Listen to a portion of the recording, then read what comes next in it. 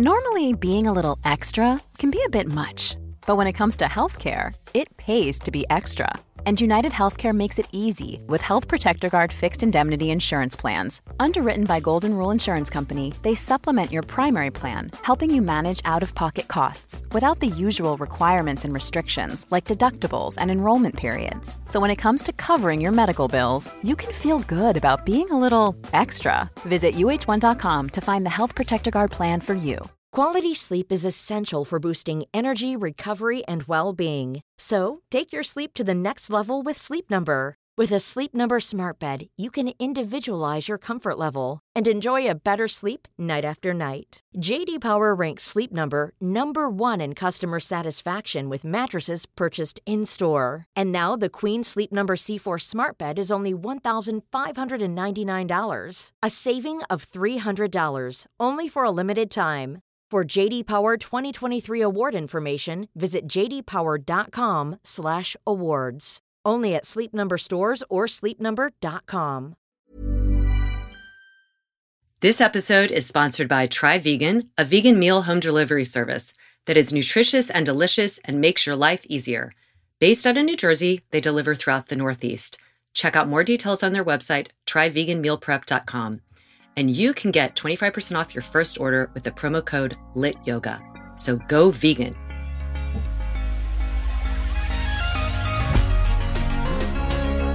Good movement, and welcome to Redefining Yoga, a lit yoga podcast, which is designed to investigate all aspects of the modern evolution of yoga from my background as a physical therapist and lover of movement. My mission is to help everyone find freedom through smarter and safer movement patterns, so together we can be uplifted, benefiting all beings. Welcome to monthly motivation. So now I've changed my Monday motivation to a monthly motivation to really hone in on a topic and cover it a little bit more in depth. So I would love to hear about any topics that you would like me to talk about on this Monday monthly motivation. Today's topic is about the science of aging, which is something I think everyone is fascinated with. And the research continues to reveal more and more ways that we can control how we age. Aging gracefully is more than just looking good or keeping the wrinkles, not at bay, but it's really about feeling healthy and joyful in our bodies and being able to maintain a lifestyle that allows us to move freely, travel, do the things that we enjoy, including moving with our children and our grandchildren, surrounding ourselves with the people that we really love. So I did a deep dive into some of the research in the science of aging that's out there now, and I want to share some of the relevant stuff with you. There is a lot out there. There's a lot about supplementations. There's a lot about other kind of, not passive modalities, but things you can do. But I wanted to really whittle it down to what can you do today going forward that will help you age more gracefully, keep your cognitive functions high, spark that energy, and maybe even change your mindset about aging, that it actually can be enjoyable and doesn't have to be this kind of downward slope. So the tips for aging gracefully, I collected from a variety of articles and kind of condensed them. Again, there's a lot more out there, but these were consistent across the research that's been conducted. So here are some tips. I'm going to give you about 6. I might add on, but the number one is the number one, and that is exercise. So instead of waiting for that to be last, I'm going to talk about it at the first. I've talked about ad nauseum how important exercise is, how important movement is. But the research we know now, it confirms it. Exercise really turns those hours into exercise into years of your life. So research has shown that when you engage in physical activity for 2.5 hours at a moderate intensity, each week can increase your life expectancy by 3.5 years. So that's 2.5 hours, moderate intensity over a week. I would recommend it doing even more than that, but that's the minimum to increase your life expectancy by 3.5 years. So even if you did half of that, you're adding 1.8 years to your life. So even though exercise isn't going to give you all the answers, free you from wrinkles, on and on and on, it is significant in really determining how well you age and your health outcomes. So this Cardiff University epidemiologist, Peter Elwood, tracked the health outcomes of more than 1,600 people older than 45. So that would be my group. And he identified that regular exercise as a key habit reduced people's risk of chronic conditions such as diabetes and vascular disease. In a 2017 study on Alzheimer's, just to go right into the cognitive stuff, 93 adults had at least one parent or one gene that was linked to Alzheimer's. And they looked at the people who exercised versus not exercising. So individuals who exercised for 68 minutes a day. So that's more than that, 2.5 hours a week. But 68 minutes a day, they had better glucose metabolism. Now, what that signals is that your brain is healthier. When your glucose is metabolizing well, meaning that better glucose metabolism, your brain is healthier, and that is usually an indication of things that can lead to brain function, like type 2 diabetes is linked to higher risk of Alzheimer's. So that healthy glucose is important.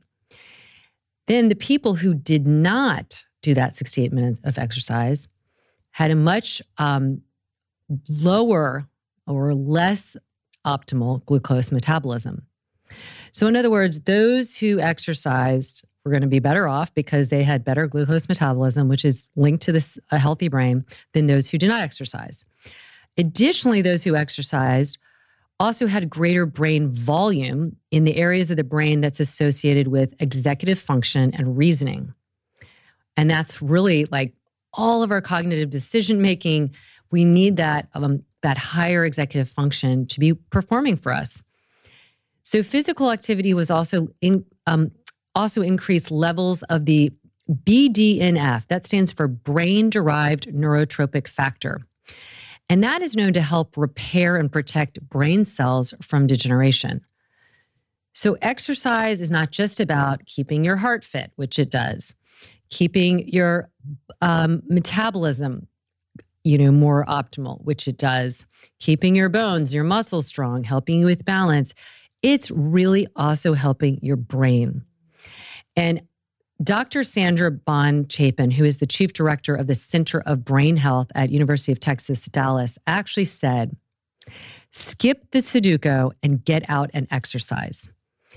So we talk often or have heard often about the benefits of like doing crossword puzzles or doing those kind of Sudoku type puzzles to increase your brain health, to increase those dendritic synapses, which is great for the complexity of the brain. But what she's basically saying is exercise is more important.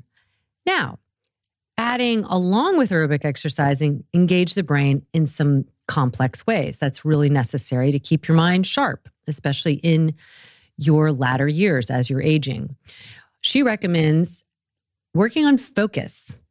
And for instance, if you're listening to this podcast, can you really focus and absorb what I'm saying in a global way, but then try and remember some of the detailed points and repeat it to someone later?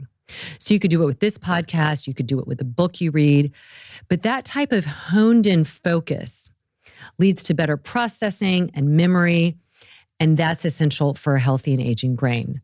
So Dr. Sandra Chapman, again, recommends exercise, but also work on engaging your brain in more complex ways where you are absorbing information, retaining it, processing it, and then trying to recall it later.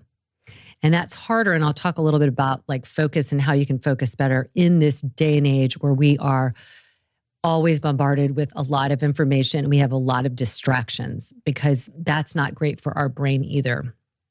So there are many more reasons for exercising. I think I've covered them in some of my podcasts. You probably know them, but I wanted to give you those nuggets that it's not only great for your body, but it's really great for your brain. A number 2 thing for the science of aging, some tips, is use your diet to fuel you.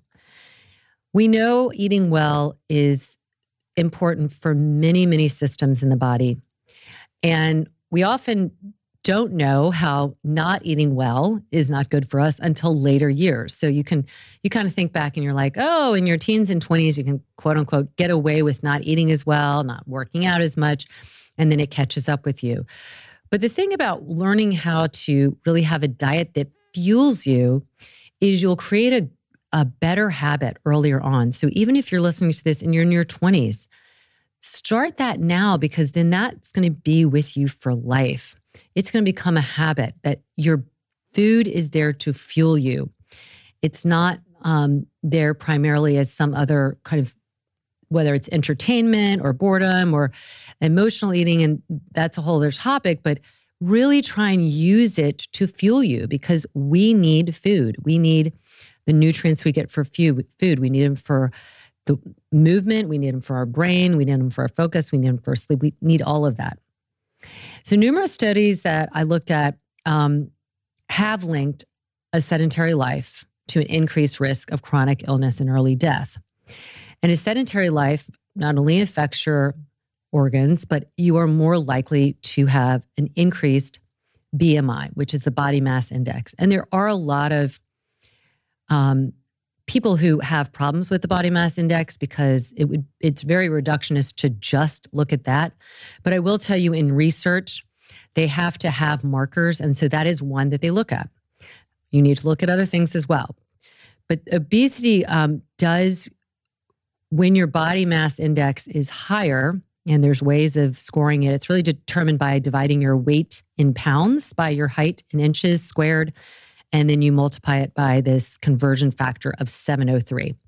So the idea is that your BMI should fall somewhere between 18.5 and 24.9.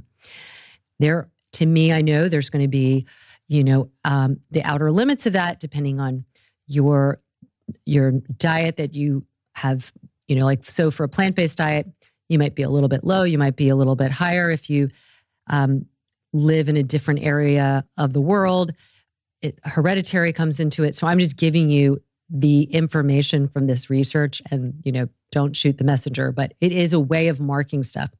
And so the point is, when that BMI is higher, so it's like above 25, you are setting yourself up for more potential chronic inflammation.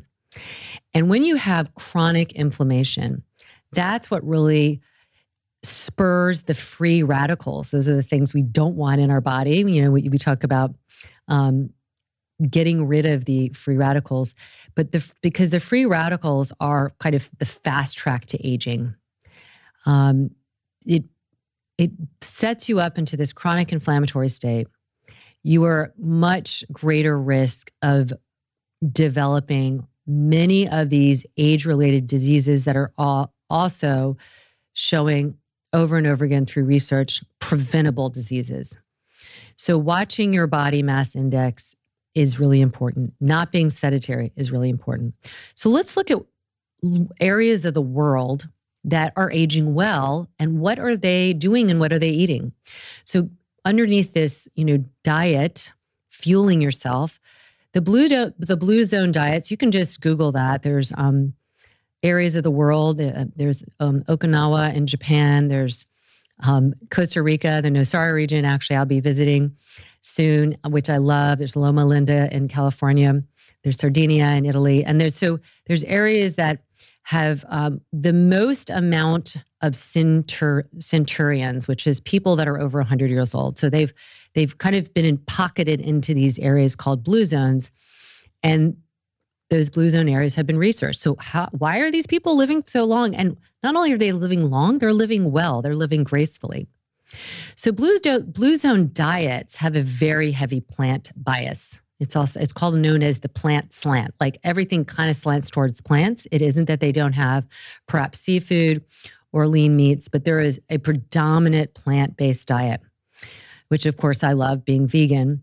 And some of the things that includes, now I'm mixing all of the blue zones. So obviously it's based on the local habitat and the part of the world, but they include wild greens, potatoes, chickpeas, black-eyed peas, tofu, sweet potatoes, brown rice, garlic, turmeric, shiitake mushrooms, green tea, coffee, seaweed. That's in Okinawa. Seaweed is used a lot. Beans, avocado, oatmeal, and nuts. Just to start to think, like, what are some of these power foods that the Blue Zone people are eating? And this is kind of a fun fact that I uncovered too in my research. Mushrooms contain an amino acid called L, as in Lara, L-ergothioneine, which has been shown to have a higher correlation with longer life expectancy and reduced risk for heart disease and cognitive decline. In a 2015 study, Americans were estimated to consume less than 1 milligram a day of this L-ergothioneine compared to individuals in European countries. Say like in Italy, they were ingesting up to 4.6 milligrams a day, meaning Americans were correlating to a greater prevalence of chronic neurological diseases and shorter life expectancies. So if you can't stand mushrooms, there are people who really don't like the taste of mushrooms. There are supplements for L-ergothioneine. But personally, I love eating mushrooms. I just had some today. And after doing this research, I'm like, I'm going to be eating those mushrooms all the time. Now, speaking of supplements, I'm not going to get a lot into them because I have a whole podcast on supplements that I take.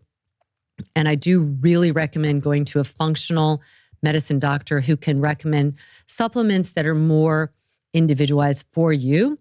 But one supplement that I take that is now like all over the news. In fact, my doctor said, make sure that you buy this because it is like going to be like stock that goes out through the roof. It's N-acetyl L-cysteine, and that's the acronym is NAC. So NAC is a compound that replenishes cellular glutathione. I can never pronounce that. Glutathione. So glutathione levels drop with advancing ages. So as we get older, these are naturally going to drop. And that leaves the tissues more vulnerable to oxidative stress.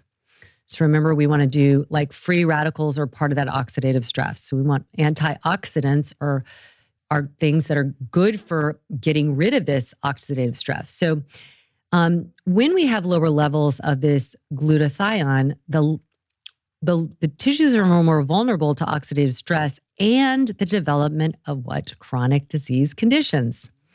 So there's been research that has shown on autopsies with patients with a mild cognitive impairment all the way up to, more severe cases of Alzheimer's disease, there were depleted glutathione levels in certain areas of the brain for anybody that was experiencing that. So when we increase the glutathione through this NAC, we're reducing also homocysteine, which is something that is correlated to that overall chronic inflammation. And we're helping modulate neurotransmitter systems. So this NAC that I was talking about, I take, it really shows a lot of promise in reducing brain aging. And I think that's why my doctor was saying, make sure you get a lot of stock in it, because I think the research is really showing more and more how important this is for your brain. Now, going back to the blue zones, in Japan's Okinawan blue zone, people have a saying there. And this saying basically translates to, they remind themselves to stop eating when their stomachs are 80% full. And if Americans adopted this rule, research showed that they could probably lose an average of 17 pounds in the first year. So again, it's this idea of fueling yourself, not stuffing yourself, not depriving yourself, but this listening to how your body is processing food and when you actually are getting full. So there's been studies about calorie deprivation with rats and how they showed a longer life, but there's also been conflicting evidence. I don't think anybody wants to deprive themselves, but I think it is important to think, am I continuing to eat because I was told I need to clear my plate, go back for seconds, all these things that we're going beyond that 80%. And I thought it was very relevant that in Japan, in the Okinawan area, in this blue zone, one thing is that they tend to go by this rule of stop eating when you're 80% full. They're also much more active in the blue zones, naturally active, not necessarily in the form of, going to the gym or anything, but in their daily lives, moving around a lot. In terms of fueling yourself as well, you need to drink plenty of water. I think everybody knows that, but anyone as they get older is probably more prone to not being as hydrated. And so check in with the amount of water you're drinking. One more thing about fasting. There has been a lot of research on intermittent fasting. And I will tell you, I read enough that I can tell you it's mixed, okay? So some research really doesn't see any great correlation between intermittent fasting and any positive outcome. But there have been some studies that have shown how it has intermittent fasting, and that it was defined by 16 hours of fasting, 8 hours. It's called 16 hours fasted, 8 hours fed. And so some people in the study were doing it from dawn till dusk, essentially. So like all day, and then they would eat. Now, to me, I would like to reverse it, take it overnight, maybe stop eating earlier and then not eat not have a breakfast until later so that I get my 16 hours in, where some of it I've been asleep, and then 8 hours fed. But either way, the study showed that 16 hours fasted, 8 hours fed was shown to reduce cancer incidence, lower risk of neurodegenerative disorders, suppressing that inflammation, that chronic inflammation that nobody wants, reducing type 2 diabetes and obesity, and protecting against cardiovascular disease. And there was something about the intermittent fasting that when these people did it for 4 consecutive weeks, they saw an induced anti-cancer serum proteome response that occurred. So that is a very interesting idea, that your body goes into some kind of cellular defense and strengthening. It's like becomes stalwart during this intermittent fasting. So if you're interested in learning more about that, I would look at the research as well. Personally, some people might say I intermittently fast. I do more of an intuitive eating where I'm not hungry when I wake up in the morning. And I've spoken about this on my podcast, and everybody's different. But are you eating out of a habit that, we were all told you need to eat breakfast? Now, by the way, some of the studies showed that people who ate breakfast were much more productive, had more energy, had exercised more than those who didn't eat breakfast. So I am not saying there's a hard and fast rule. What I think is train yourself to be intuitive about your eating. Think about, are you eating until you're 80% full? Are you under eating? Are you eating enough? Are you eating when you're hungry? Are you just eating because you're supposed to be eating? I think it's the more we kind of get in touch with our natural rhythm, I think that'll be helpful and will help us, age well. All right, number 3 tip, take care of your mental well-being. All right, we all know now more than ever that our mental health matters. And again, I'm not a therapist. I'm just going to convey some of the research, but I think we all know that, we need to take care of our mental health. We need to do things we enjoy, with passion. We need to spend time with friends, with loved ones. And this could be in the form of a furry friend, because, by the way, a lot of research has shown that pets have been linked to lower stress and blood pressure, reduced loneliness, and improved moods. So maintaining a strong social network, that doesn't mean you have to have a ton of friends, but people that you can rely on, whether they're friends, family, a mixture of both. It can really help maintain your good health. It can help when you have friends or family that you know are there for you, that can really cushion you when you're having hard times. And that can help you feel less stressed and anxious in life, which is a preventative measure against chronic conditions such as cardiovascular disease. And so again, those blue zone areas, they seem to have strong mental health because they're getting out and doing things in nature. They have strong social networks, and they really value that.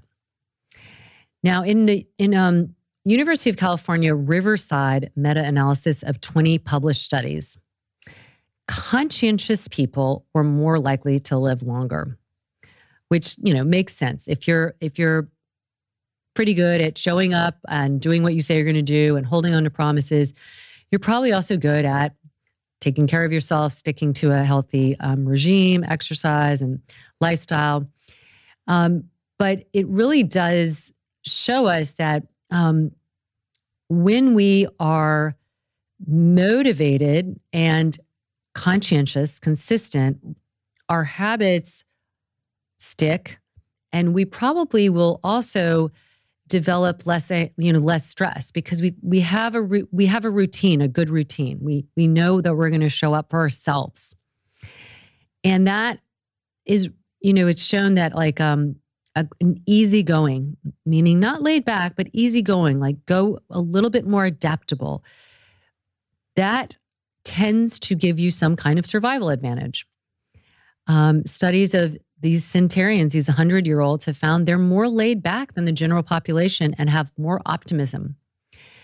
And so people, think about it, people that are grouchy or more pessimistic are more susceptible to not only depression, but things like high blood pressure and heart disease. So we want to manage our mental health, lower our stress. How do we do that? That sounds everybody wants to lower their stress. Well, first of all, let me tell you why. I mean, I've talked about stress before, but how it ages us. And chronic, unrelenting stress is just it's like putting the gas on for aging. And so we really need to manage it. And that could be getting a therapist. That could be learning how to breathe better. That could be taking pockets of time where you're absolutely doing nothing. You're not accomplishing anything. You're resting. It could be getting more sleep. It could be, spending more time with friends. But we have to find the ways that we're going to lower the stress because we know that it is putting the gas pedal on there. And there's a doctor, a gastroenterologist named Dr. Emerson Meyer, who says that stress-related changes in the brain are mirrored in the gut and vice versa.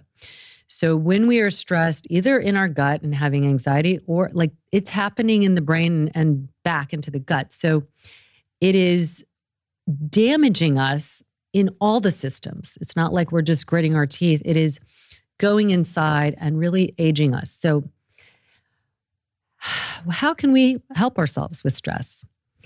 It's finding that recalibration where stress is both enough to motivate us, but not enough to damage us. So, of course, making sure you get enough sleep is huge. Sleep is where we restore. This is kind of number 4, but it's going back into stress because there's a lot to say that overlaps. But when you get enough sleep, and more it's showing that we need minimum 6 hours of sleep, we are getting that restorative factor. We're 3 times less likely to be depressed. When we don't get enough sleep, we're not only more likely to be depressed, we are more likely to kind of weaken our defenses against anything, whether it's illness, against mental stuff that comes our way. Like we just don't handle it as well. So again, whether it's through some kind of therapy or work with somebody who's a sleep specialist, really tackle that to help yourself get better sleep. Because we need to get rid of this kind of insomnia that exists for a lot of people that have anxiety, maybe hormonal stuff, maybe both. But we really need to get more sleep. And there was a study in Toronto's Ryerson University, and it said that 87% of patients who worked on improved sleep to get rid of insomnia also saw their depressive symptoms improve as well. So there is that strong correlation about getting more sleep. You're just able, your mental well-being is going to be able to handle things better. What is another thing you could do for sleep? And this is another tip, and this is another thing that can help your stress, is practice mindfulness. Mindfulness, we heard about it. We have classes for that on our Lit Daily. It's really about improved focus so that you can really pay attention to what's in front of you. And it doesn't have, without like expending a lot of energy, but it's that idea of uninterrupted time where you're not trying to multitask. Because guess what? Multitasking is a myth. We know it, and it's a big drain. And distractions are the biggest drains on the brain. So we need to learn how to slow down this onslaught of information and pay attention in a gentle way where we're honing our focus for some kind of prolonged, uninterrupted period. You can do this by sitting here and listening to me and just listening to me and not trying to do other things. I know it's always great when you're like walking and doing this. Okay, walking and doing this is fine, but are you chopping vegetables, talking to, someone else in the house, reading a paper at the same time? Like, we tend to try again to multitask. So practicing mindfulness is literally just trying to be more tuned in to the moment that you're in. And when you practice this, you will improve your focus. You will improve your memory. You will decrease your stress, which again is that big gas pedal for aging. It has been shown mindfulness improves emotional responses, like how you respond to situations, good or bad. It improves relationship satisfaction, and it increases immune functioning, which is super important again for aging. So we need to be able to, be okay with being kind of bored, like how all of us, oh my gosh, the minute something is done and we have this pocket of space, think about how often you just pick up your phone and start looking at it. And it's just a habit. And how about instead do nothing, or pay attention to your breath for 10 minutes, or pay attention to sitting and having your feet on the floor and just feeling your feet on the floor and connecting to that feeling, centering your brain around that feeling and the sensation. Take a walk in the woods. Like that director of the brain center said, like, get out and exercise and really get outside and exercise, get outside and move. That is a form of mindfulness. Mindfulness doesn't have to be sitting still, but it might feel like you're being still if you're used to being busy, busy, busy. So that is almost all I have. I'm going to add one other thing in, and this is just something to consider. But there's a lot of research about the connection of hygiene in your mouth and heart disease and other things. So take care of your mouth, take care of your teeth.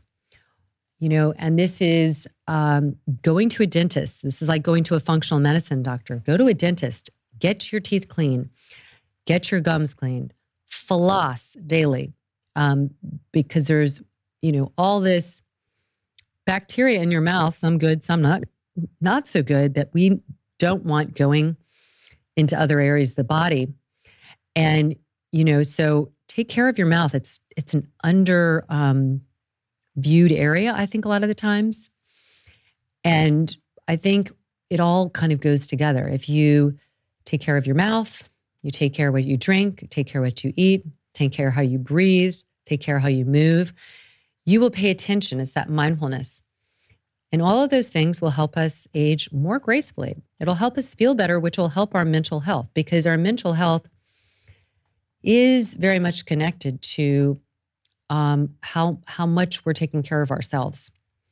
And sometimes that can be hard. We can feel really, really fatigued by the world and maybe aging and you're already aging and you're having challenges, but feel like you're doing a little reset button of trying to kind of reverse some of those cellular aging that might have already happened, and knowing that you can, it's shown you can do it to a degree. And then at the end of the day, also having grace and having acceptance that age, we all are aging. Like the saying goes, nobody's getting out here alive, but can we do it to the best we can? Can we age well, where we feel like we have our faculties, where we feel like we have our freedom, and we feel like we're having fun?